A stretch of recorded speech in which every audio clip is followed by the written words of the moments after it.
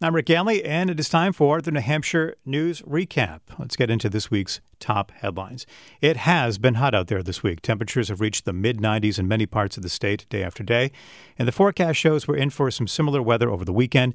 The state has released its 10-year energy plan, so what does that mean for rising energy costs in New Hampshire? Well, here to talk about all of that and more are NHPR's Mara Hoplamazian and New Hampshire Bulletin's Amanda Goki. Good morning to you both. Good morning, Rick. Good morning, Rick. Good to have you both here. Mara, you've been reporting on how climate change affects these kinds of heat waves that we've been experiencing. A recent report from state officials and UNH scientists projects summers in New England are going to continue to get hotter. Can you tell us more about that? Yeah, so far since 1901, temperatures statewide have increased already by an average of 3 degrees Fahrenheit.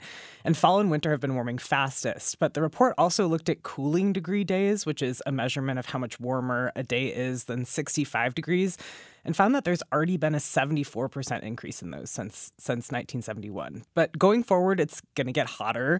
There will be more days of extreme heat like we're experiencing right now. But New Hampshire state climatologist says it's important to keep in mind that how much hotter things get is still kind of up to us. In a high greenhouse gas emission scenario, New Hampshire could see up to 60 days above 90 degrees every single year. But in a lower emission scenario, that goes down by half. Okay, so still heating up, but not quite as much if we can get some things under control. Now, New Hampshire does not necessarily have that infrastructure to support rising temperatures like this. Many people don't have air conditioning. School buildings across the state don't have AC either, many of them. What are ways that folks can prepare for these hotter summers? Yeah, first, it's important to understand that extreme heat can be really dangerous. Extreme heat events are the most common cause of weather-related deaths, and it's especially dangerous for really old or really young folks, for people who work or live outside. Before extreme heat events, the CDC and the EPA recommend making sure you're prepared at home. You have a way to keep cool, where to go if you need a cool space. And those agencies also suggest people can contribute to their community's heat plans. So many municipal governments have a heat plan or are in the process of creating one. People can reach out to see what their local government's up to. But in the short term for now, ways to mitigate those dangers are drinking lots of water, staying out of the sun, staying in a cool place, checking in on neighbors and friends. And if you don't have air conditioning or a cool place to shelter, you can figure out where the nearest cooling center is by calling your city or your town hall. In Rockingham County, Project Cool Air is distributing air conditioners to folks whose health might be impacted by heat and who might not be able to afford cooling. So folks can get in touch with them through Portsmouth City Hall. And it's also important to note that heat impacts communities unequally. In cities, buildings and pavements can absorb heat while trees and greenery can help other neighborhoods stay cool. And in Manchester and Nashua, for example, there's less trees on blocks with more low-income folks and people of color, according to treeequityscore.com. And excessive heat can also be a financial burden with lower-income households already spending proportionally more on energy costs. Well, yeah, and that brings up a good point. I mean, obviously, if you are running air conditioning more and more, and you're on a fixed income, this is obviously going to impact your what you're paying for your electric bill. How can people be mindful of that in their usage and maybe save on that? Yeah, so hot days can have a big impact on the electricity grid. New England's grid experiences yearly peak demand in the summer when lots of people are running ACs. That can strain the grid, but ISO New England says this week demands they're experiencing are pretty typical. But to cut costs on an individual level, closing windows and curtains can help lower the temperature indoors. Turning off lights or not using the dishwasher or laundry machine on super hot days can help keep costs down. And Granite Staters can also use state energy efficiency programs to get rebates on efficient appliances or more efficient air conditioners, or to get help insulating and air sealing their homes to sort of keep the cool air in. Okay. Yeah, and the state just released its 10-year energy strategy this week, part of which focuses on addressing high energy costs. Amanda, I want to turn to you. Can you tell us about the purpose of the strategy and who uses it? Sure. So the 10-year energy strategy is a document. It basically sets goals for state energy policy looking forward at the next 10 years. It's meant to really address the biggest energy issues facing the state and provide a sort of high-level overview about where energy comes from currently, how that might change in the future as well. It's meant to ensure that energy in New Hampshire is affordable, safe, and reliable, as well as that it comes from a variety of sources, and all the while kind of balancing those goals with environmental protections. The strategy is supposed to provide information and guidance for policymakers, giving them recommendations about how to achieve the goals that are laid out in the strategy. So, Maura, what are some of those major goals the state's laying out there? Yeah, so as Amanda said, the strategy is really focused on the cost of energy, which is high in New Hampshire. The Department of Energy says the main goal is to pursue cost-effective energy policies, but another big through line is this market-based approach to energy policy. So the Department of Energy basically wants markets to do their work without quotas or mandates from the government, something that advocates say could be difficult because the energy sector is so highly regulated. The department or the strategy says government intervention in energy markets should be limited, justifiable, and technology neutral. So they say policy shouldn't try to preserve old technologies artificially, like maybe coal or oil. And it also shouldn't try to create a market share for newer technologies artificially, like maybe solar or wind. And then another through line or I guess goal the strategy talks about is protecting New Hampshire's interest in regional energy issues. So we're all on this grid with all of New England. And other states have these greenhouse gas reduction mandates and other kinds of programs to speed up the energy transition. But the strategy says the state will not be taking that approach and says New Hampshire should support regional policies that protect it from the possibility of costs associated with that approach in other states. Well, Amanda, can you talk more about how the strategy would focus on energy costs specifically? Because there are many factors that would influence energy prices. We're a small state. We're thinking, obviously, there's forces on the international level even. So what does the strategy propose that can be done on the state level? Yeah. So as Maura mentioned, the strategy basically says that above all else, its priority is focusing on the cost of energy. So that goal kind of informs all of the other sort of list of 10 goals that it outlines. It, explains that New Hampshire's energy costs are among the highest in the nation and points to data from 2019 showing that the average person in New Hampshire pays over $4,000 for energy in a typical year. And as Maura also mentioned, that burden is really hitting people on a lower fixed income in the state the hardest. In terms of what New Hampshire can do to keep energy costs down, the plan basically says the state should limit government intervention in energy markets. So it's more a list of things that the state shouldn't do as opposed to what they should do. So things like letting markets determine where the state gets its energy from based on what's least expensive.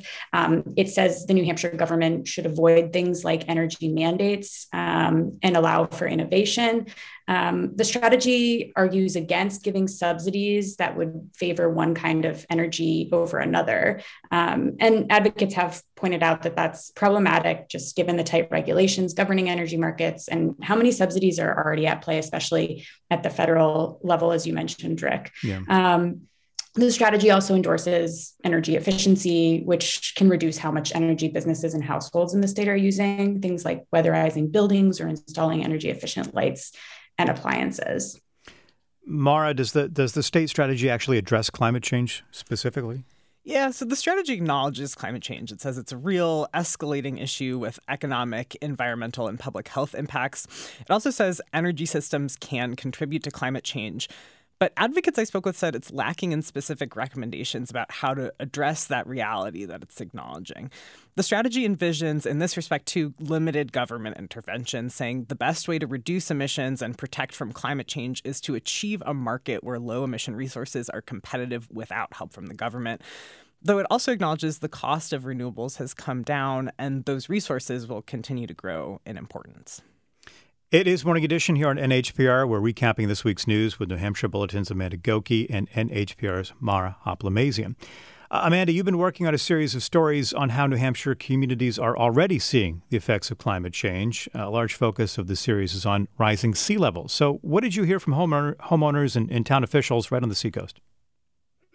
Yeah, absolutely. So both homeowners and town officials on the seacoast are really, in some ways, on the front lines of climate change. It's really already changing their day-to-day routines. It's shaping the things that they're spending money on, the way they are thinking about the future. And they're already taking a lot of actions to adapt to this changing reality. So the homeowners that I spoke with, we're talking back to just a time, 10 or 15 years ago, when flooding was caused by basically severe storms. And now things like just a high tide can create nuisance flooding as often as every month. That can, be problematic because it can ruin cars. The salt water is really corrosive. It sort of eats away at the foundation of people's homes. In a big storm back, I think in 2017, there was, it creates issues for emergency vehicles. So when a fire truck had to drive through this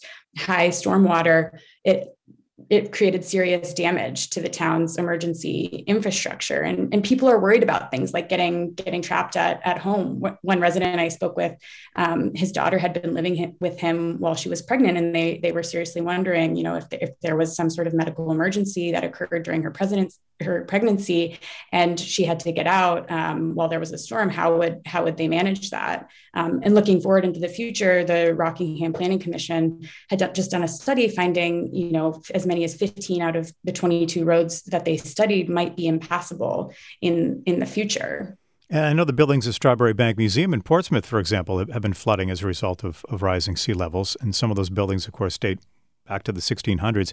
How has the museum been coping with that? The flooding at Strawberry Bank is really striking. I spoke with one of the facilities managers there, and he told me that the buildings are regularly seeing flooding in the basements of between 16 and 24 inches, which is pretty incredible to think about. And that happens for much of the winter months. And again, that's driven by the sea level is rising. And so the salt water is kind of pushing the groundwater up from the bottom, but water is also entering the buildings from the surface. When there's a lot of rain, the water kind of pools up on the front lawn of the Strawberry Bank Museum. And part of that is to do with the history of that site, which actually used to naturally be a waterway until it was filled in about around 1903. And so that still is a place where water naturally gathers. And it creates this problem for these historic buildings because a lot of them are built currently with brick, and brick actually wicks water. So it's bringing it from the basement up into sometimes the first floor of these houses and causing a lot of damage to the structures. So in one of the buildings, the museum actually already had to remove a part of the building's basement. It was this sort of summer kitchen. There was a big hearth. It was kind of this place where people in the summertime used to cook in the basement. But it had to be replaced with a slab of granite just because that granite would sort of halt the water in its tracks as opposed to carrying it up into the building. And going into the future, the museum is really contemplating potentially losing a lot of the basements of these historic buildings, and with it, the history that goes along with it. Absolutely. Well, we have to end it there, but I do want to ask you both before we leave, Amanda and Mara both, what else you're working on right now, what you are expecting to be reporting on in the next week or two. Mara, let's start with you. Well, I think I'll be paying attention to how local and state leaders are taking the information and the energy strategy, what they do with it. I'm also working on a couple of profiles that are kind of fun. One about a woman who catches mosquitoes for the Manchester Department of Health. So I'm excited about that one. It's an interesting job. Yeah, absolutely. How about you, Amanda? Yeah, so I am going to be looking into a little bit about what's going on with Gunstock, the commissioners there, and the big resignation at the ski area. And then I'm also working on a story about seed saving in the state and sort of how that is a climate resiliency measure and sort of why people are turning to that in the wake of the pandemic and how that's kind of spurred people to want to start saving their own seeds. So much climate-related news as of late. Thank you both so much. NHPR's Mara Hoplamazian and New Hampshire Bulletin's Amanda Goki. You can find more of their work, by the way, at nhpr.org and newhampshirebulletin.com. Thank you both. Thank you, Rick. Thanks. Have a great weekend. And by the way, if you missed part of today's segment or if you want to catch up on previous weeks, you can find the New Hampshire News Recap wherever you happen to get your podcasts. We'll be here next Friday, by the way, with more top headlines as always. I'm Rick Ganley. This is NHPR.